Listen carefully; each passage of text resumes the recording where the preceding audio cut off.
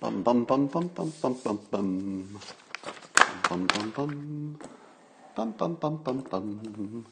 Hey everybody, come on in. Do you ever wonder why I do the simultaneous sip before my periscopes? Well, some of it is a bonding experience, of course. But I do it also, somebody asked about this, I do it also because it gives time for people to stream in before I get into the serious content, so I don't have to repeat myself. And so, because you're all here so early, it's time for the simultaneous sip, and all you need is a cup or a mug or a glass, a tankard, chalice, a stein, a canteen, jug or flask, a vessel of any kind. Fill it with your favorite liquid. I like coffee. And join me now for the unparalleled pleasure, the dopamine hit of the day, the thing that makes everything better. The simultaneous sip. Go.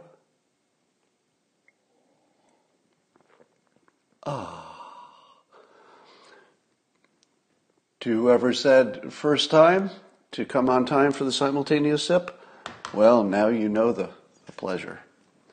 Oh yeah, that's good. All right, so yesterday I was giddily telling you that I saw a clip where Conor McGregor, he's one of the top MMA fighters the world has ever produced, his coach mentioned me and the idea of systems over goals as part of the training process for Conor McGregor. And I was sort of bragging about it a little bit on Periscope yesterday, that I'd done something useful that crossed into a domain that I would not have expected, actually. And then I realized that Conor McGregor was going to fight last night. I didn't realize that the reason his coach, trainer, was talking is because the fight was coming up. And suddenly I thought to myself, uh-oh, what if he loses? Here I've been telling everybody, well, I think I've had some influence, maybe indirectly or in a small way, in the process he's using to train. But if you don't already know, Conor McGregor won in 40 seconds. Let me say that again. He won the fight in 40 seconds. I believe the total tally of punches that the other guy landed was 0. I think, fact check me on this, but I think I heard that. I think I heard that the guy, the cowboy or whoever he knocked out, who was a top-level fighter. It's not like he was beating up people who were just starting. This was a top competitor. And the outcome was certainly in question. And Conor McGregor beat him in 40 seconds, and the other guy didn't land a punch. So I guess you want to read my book, How to Fail at Almost Everything and Still Win Big, where I talk about systems are better than goals. If you can't remember the name of the book, just go to Amazon and Google my name and it'll pop up. Let's talk about my most ridiculous prediction. I suppose I've made some predictions that are pretty ridiculous, but none more ridiculous than the one I made about who will be the nominee for the Democrats. Now, a year and a half ago, I said, well, it's going to be Harris because she's got all the tools, but it turns out she's a terrible, just a terrible campaigner, like a really, really bad campaigner. So she's suspended her run. But here's what I think is going to happen. Would you agree that Joe Biden is sort of I guess you'd say he's the establishment Democrats' choice, but I think we'd all agree they're not terribly comfortable with him because of his age. They kind of like where he is policy-wise and his connections to things, but maybe not a full confidence in his current abilities. It looks like the plan is this.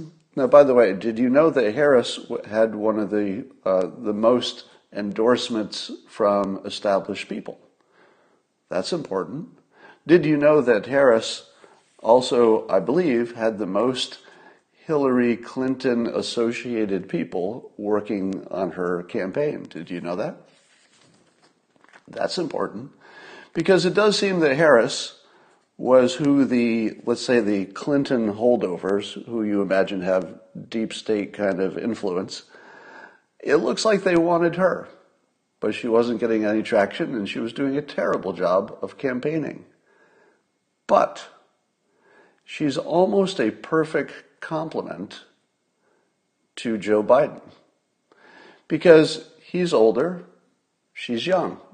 So that gives you a little confidence that if something happened to him, you'd say, well, at least there's a young person with Senate experience.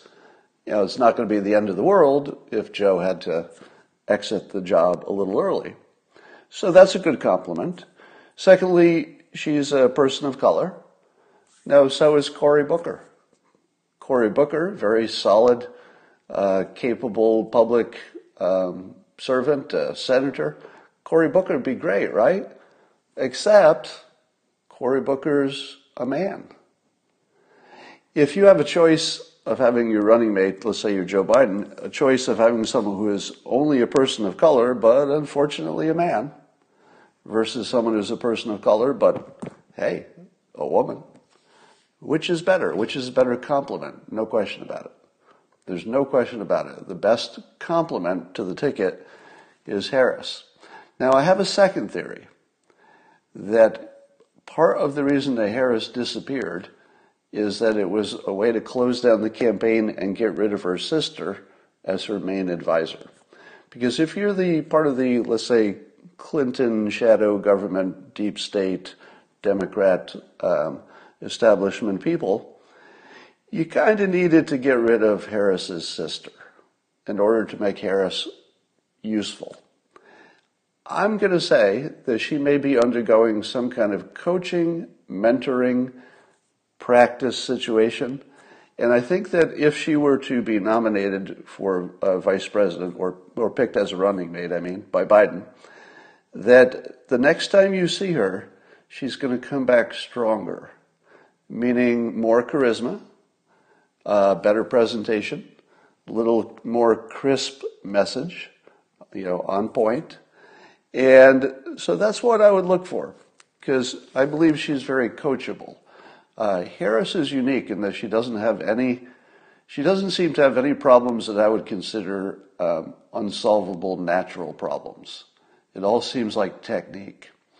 Now, some have pointed out, hey, Harris does not have a lot of popularity in the African American community. Doesn't matter, because Joe Biden does.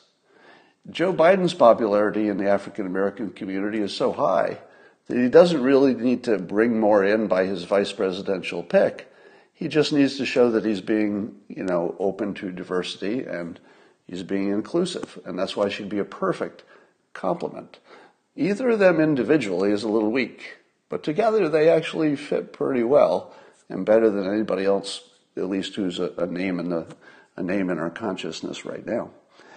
So the other part of the prediction is that by election day, if it turns out it's a Biden-Harris ticket, that by election day, either literally or in kind, people will be talking about Harris as the top of the ticket.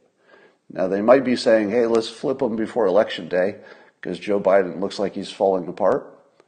Or they might say, well, let's get through the election the way it is, but at least we've got our emergency spare ready. So I think you're going to see Harris. This is my most unlikely prediction of all time. I believe that there's not one person here who would agree with me, is there? Probably not one of you. And that's what makes it fun. All right. So we'll just track that one. If I'm wrong, I'm wrong. I've got a theory about Mexico. There was a story that the Mexican military stopped a big crowd of Guatemalans who were trying to penetrate the southern border of Mexico, if I understand this right. And Mexico is doing a good job for the United States, being a good neighbor and partner by stopping it before it gets to our border. And I say to myself, why is it that the government of Mexico was so good on this point but not good on, let's say, fighting cartels. Because I look at what the government of Mexico is doing. They're putting a lot of money and resources, and it feels like they're doing it almost entirely for the benefit of the United States. Does that seem in character? Does it make sense given the other things they're doing? So how does it make sense that they're so flexible, and really more than flexible, they're putting major effort and resources into doing something we want, stopping people coming through their southern border before they get to our border. But at the same time, it feels like they're doing absolutely nothing about the cartels, at least in terms of how much we've offered to help them, and they've said, no, let's go with the hugs, not the guns. How could you explain those two things? Well, unfortunately, there is one way to explain it. Now, I'm not going to say that this is a truth. I'm going to say that it would explain our observation in a way that nothing else does. And it goes like this. The cartels effectively own the government of Mexico. The cartels make a tremendous amount of money helping small groups of mostly Mexican citizens across the border. So it's a gigantic profit center for the cartels to let the onesies and twosies across the border, lots of them. I mean, it's a big volume, but they're coming across in small groups. The reason that the Guatemalans form up into large convoys is so that the cartel can't abuse them and can't take their money and can't profit. So, it seems that the government of Mexico is very, very flexible and willing to work with us when it helps the profit of the cartel. Now, it helps us, so I think we're pretty happy that Mexico is stopping the caravans, but the caravans were the one way that the cartels couldn't make money, because they formed cartels for that purpose, so the cartels could not, blackmail them and threaten them. It was a security reason. That's why they do it. So my guess is that the reason that there may be perhaps even some kind of understanding with our government that we're really dealing with the cartels, and that if we can get them to stop the massive immigration, at least we got something. And we're going to have to figure out what to do about fentanyl later. I saw on news, I don't know who was talking about it, that we have some kind of process where we check the incoming, I guess once a month, we randomly check incoming shipping containers or goods coming in from China. In our recent checks, something like 15% of all the goods coming in from China are contraband. 15%, 15% of everything that's coming in from China is either counterfeit goods that are competing with American products or other products, could be European, and fentanyl and drugs. 15%. And apparently that's the way it's one of the ways we can tell if they're cooperating over time. So once a month they'll do a survey, and if it's still 15%, it means that China is not cracking down on intellectual property, they're not cracking down on fentanyl, because they have the ability. We know they have the ability. And so I'm looking at all this, and I'm thinking, I don't know if we've done enough working with China to stop the fentanyl. I hear there's something happening, that there's noise about them being successful, but I'll say it 1,000,000 times. As long as the top known fentanyl dealer in China is still free, which I believe he is, somebody can fact check me on that, but I believe he's just shopping and walking around and selling fentanyl by the barrel. As long as that guy is still alive and free, China's not doing anything. That's not real. All right. Scott Jennings had an interesting opinion piece on CNN, which I took some inspiration from for a tweet. And Scott Jennings' point was that, here's the way I summarized it in my tweet. So these are my words. I said it's starting to look as if the permanent stain of impeachment will be on Pelosi for trivializing the process while at the same time it confirms that Trump is directly over the target he was elected to destroy. Now, Scott Jennings' point, which I basically stole to reword into a tweet because I wanted the crisp version because it just transmits better small. His point was that Donald Trump was elected to break the parts of the government we don't like, right? I mean, that's pretty true. Nobody elected Trump to be a steady state, to keep it the same, keep this ship going just the way it was. He was brought in to just break stuff. He was brought in like a wrecking ball to just wreck all the stuff that was frozen and broken and corrupt. Now, of course, he can't get rid of all corruption and all problems in the government, but what would you expect the world would look like if he were successful in doing what his voters asked him to do? What would that look like? Well, one of the things that I think you could predict is that the other side would try everything they could to stop him. They would try all the easy stuff first. Let's try to beat him in the election. Okay, that didn't work. Let's try to beat him in public opinion. Okay, he's really good at that. That's not working. Let's beat him by controlling the press. Uh-oh, he just delegitimized the entire press. Let's use our deep state and the people we have in maybe the FBI or the Department of Justice. Uh-oh, they got caught. Think about it. The Democrats have thrown everything you could throw at this president. What would be the most natural result of, here's the key point, and this is what I'm stealing from Scott Jennings, what would be the natural outcome of Trump succeeding at what he promised his voters? Impeachment. Given that the House is controlled by the other party. You would expect, and in fact we should have been able to predict, that the better Trump did in terms of destroying the things that people wanted him to destroy, everything from the press to every old way of doing things. Apparently he was calling his generals idiots. I'm not even sad about that. He came in to break stuff.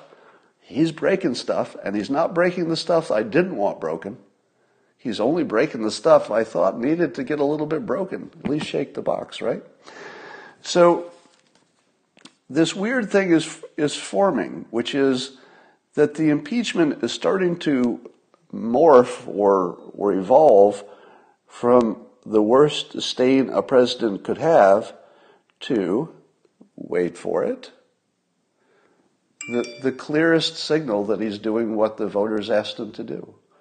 You could not have a more clear signal that he's right over the target because he's getting all the anti-aircraft fire. They're unloading the clip, right? They're throwing everything at him. It's all they had left. And it looks desperate, does it not? Impeachment is starting to look like a death rattle for the Democratic Party. And it's starting to look, not even starting to look. I can state this as a firm statement of fact.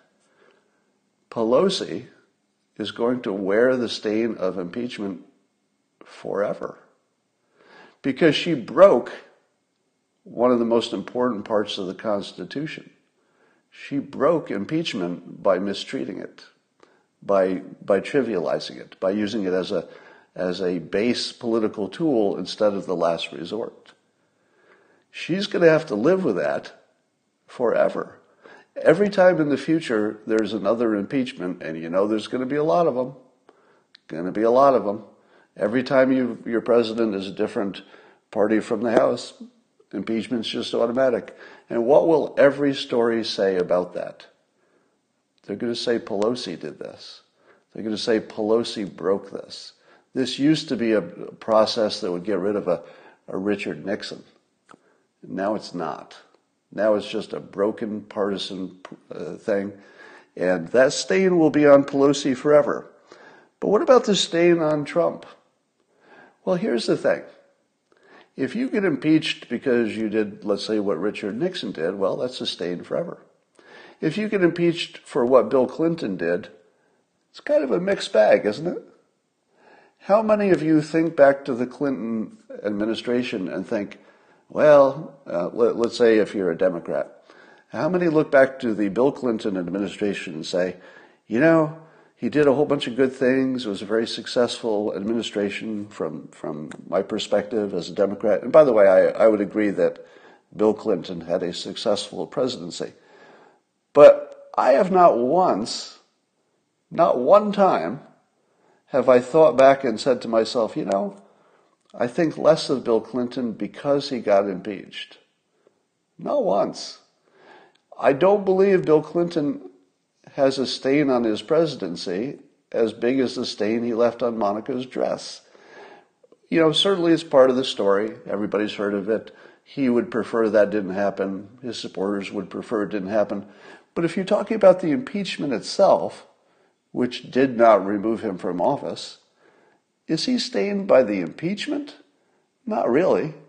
I mean, he might be stained by the event itself, but his presidency looks completely intact to me.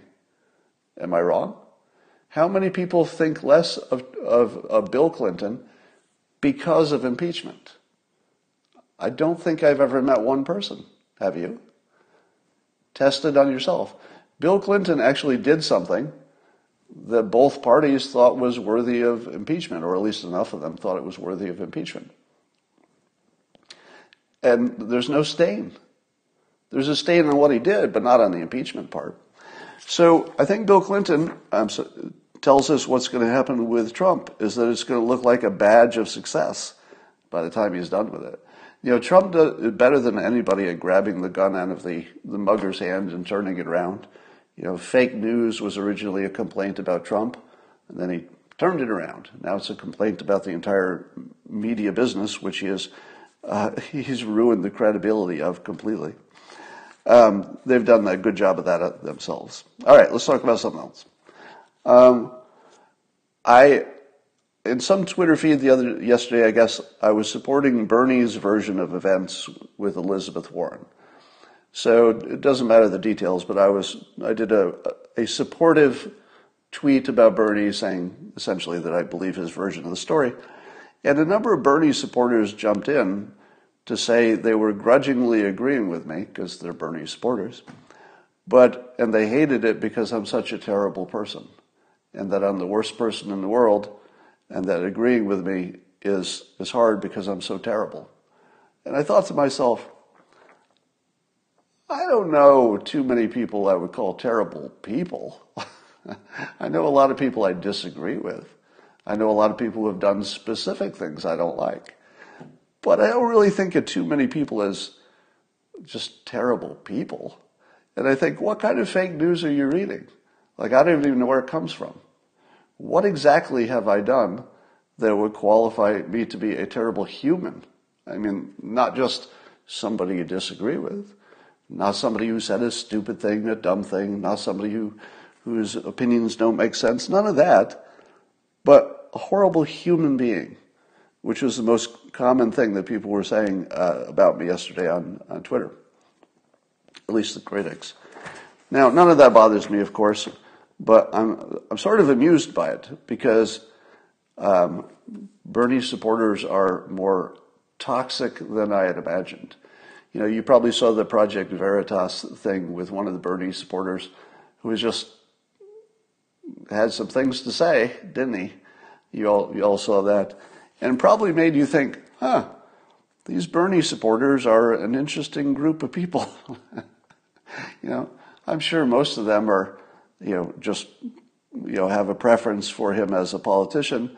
But there's some bad people in that group. I'm not going to paint the entire group by the bad ones, but there's some rough characters in that group.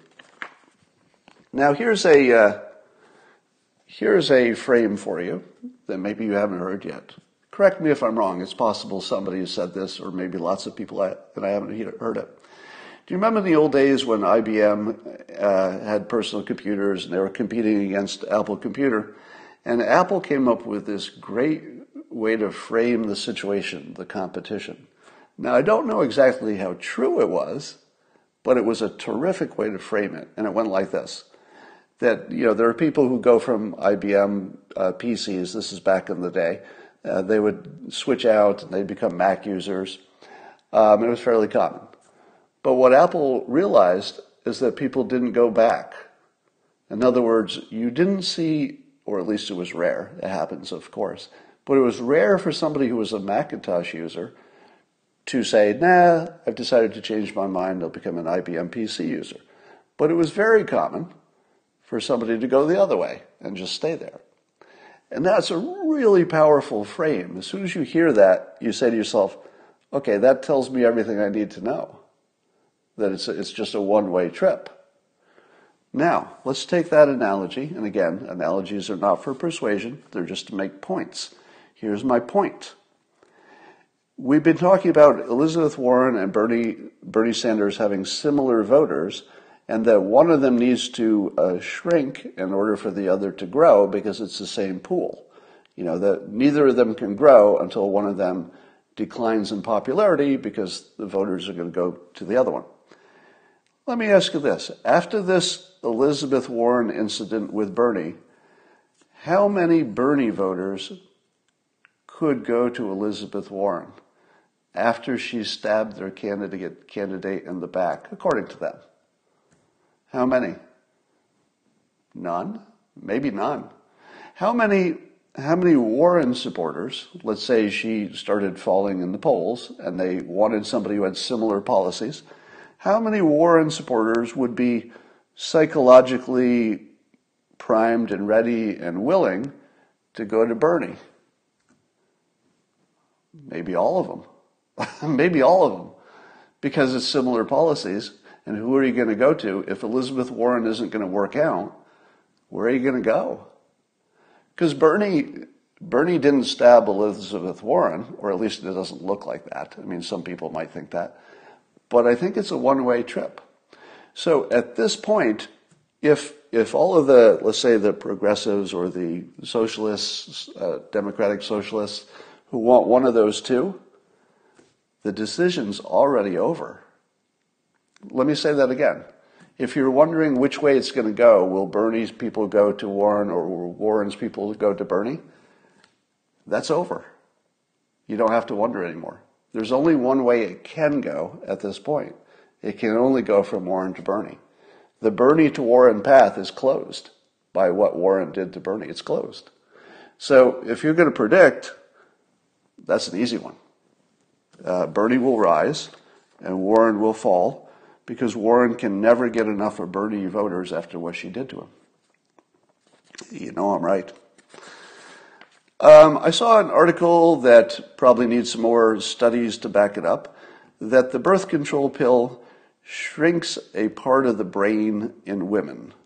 Or it might be a weird correlation, but women who had been on birth control pills had one specific part of the brain that shrunk 6% on average, or it was smaller. So let me correct what I just said. The study did not show that being on the pill shrunk that part of the brain.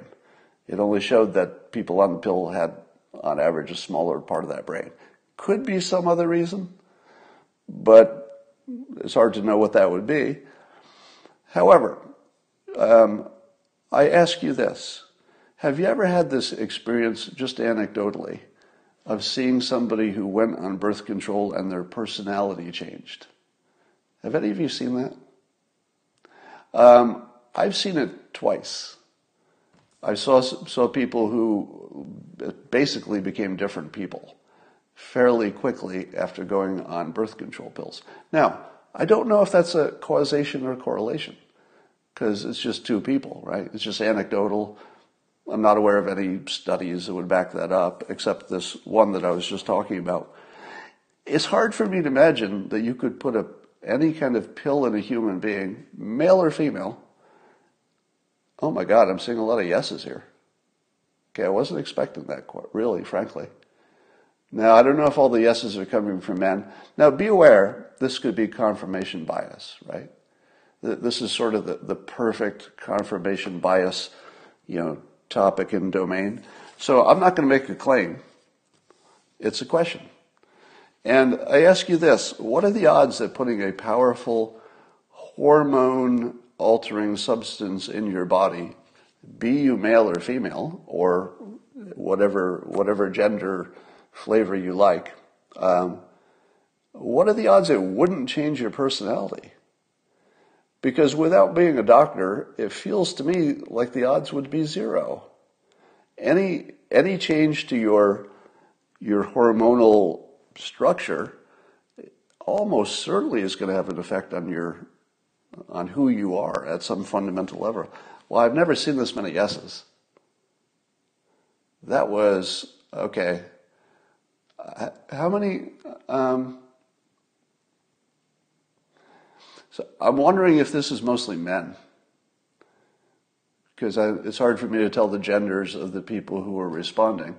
But I worry that it's all men, because then I'd worry it's confirmation bias. But if the women are seeing it, then I'd feel a little more suspicion that this is something that needs to be dug into a little bit deeper. But just in general, changing your hormonal structure should change how you think. If it doesn't, I'd be surprised. So let's talk about the constitutional, or the strategy for impeachment. It looks like the Republicans' primary strategy, I don't know if we can tell for sure.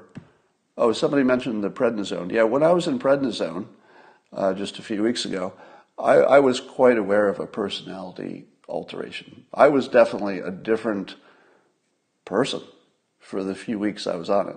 So that's the same point. So it looks like the Republican strategy for impeachment is, rather than to argue the details, which would be a gigantic mistake, and it's the mistake that they've been taking from the start. It looks like, especially with Alan Dershowitz on the team, they're going to argue that it doesn't matter what the details are, because there's nothing that's alleged that's impeachable. So if the Republicans are planning this approach, I like it a lot. I like it a lot.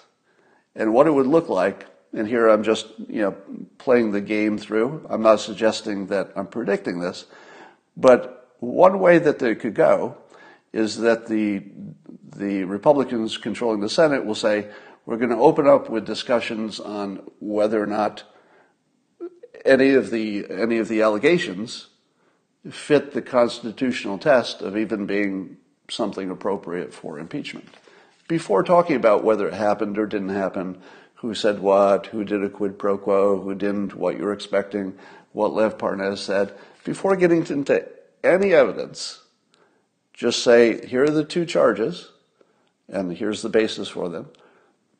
Does the Constitution say this is impeachable? And the answer is no, not even close. So I think that's going to be a good strategy. And what I would expect is this. I would expect that the Republicans will hear the constitutional arguments and then they'll put it to a vote. Now, can they have two votes? Can they vote and say, okay, let's say that against all odds, let's say that the majority of the Senate, and I don't think this could happen, but let's say they voted and said, yeah, on the question number one, of whether these charges, if they're true charges, would be impeachable, we say yes. That's possible, right? But then separately, they'd have to have some other vote, I guess, to determine whether the charges are actually true. So that would be a separate thing. I don't think they have to get into the facts. I think they'll probably just dismiss it after the constitutional argument, which, by the way, would be the best way to defend the Constitution. Best way to defend the Constitution is to not let them talk about the details. Because if you let them talk about the details, you're going to be missing the whole point. And it becomes exactly what the founders didn't want it to be, a purely political process, even though we know the outcome. Why would you not try to defend the Constitution while you could, if you're a Republican senator, by saying, let's say that the victim here is the Constitution. So let's try to revive the Constitution a little bit. There was a disturbing video of a crowd in Baltimore who were sort of attacking a policeman who had a a suspect on the ground. You may have seen it. It's a viral video now. So the police officer was trying to get control of a perp on the ground, and other people were coming up, and it looked like they were kicking the policeman, etc.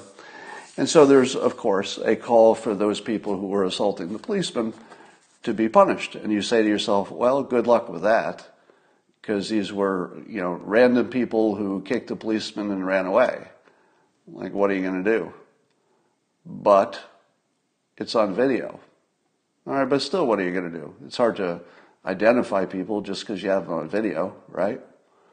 Well, not anymore. Remember I told you yesterday there's a tool, an app called Clearview AI. It was the front page of the New York Times because it's a gigantic controversy about privacy and whether this is going to go too far and it's going to cause a dystopian everything and we're losing all our privacy. So those issues are important, all worth talking about. I think the ACLU is getting involved. I mean, it's becoming this big deal. But here's my point. That app, all it needs, in all likelihood, all it needs is a screen grab from the video of the crowd and a couple of screen grabs that get the faces. And law enforcement will probably have immediately the social media and real names of the perpetrators in the crowd because they have the technology now. They probably won't have to ask people. They probably won't have to ask the public. They probably won't have to go door to door. They probably won't need any witnesses. They probably just take the security camera video, run it through the Clearview AI app, and it's going to spit out their names. Think about that. I mean, man, it's a new world. All right.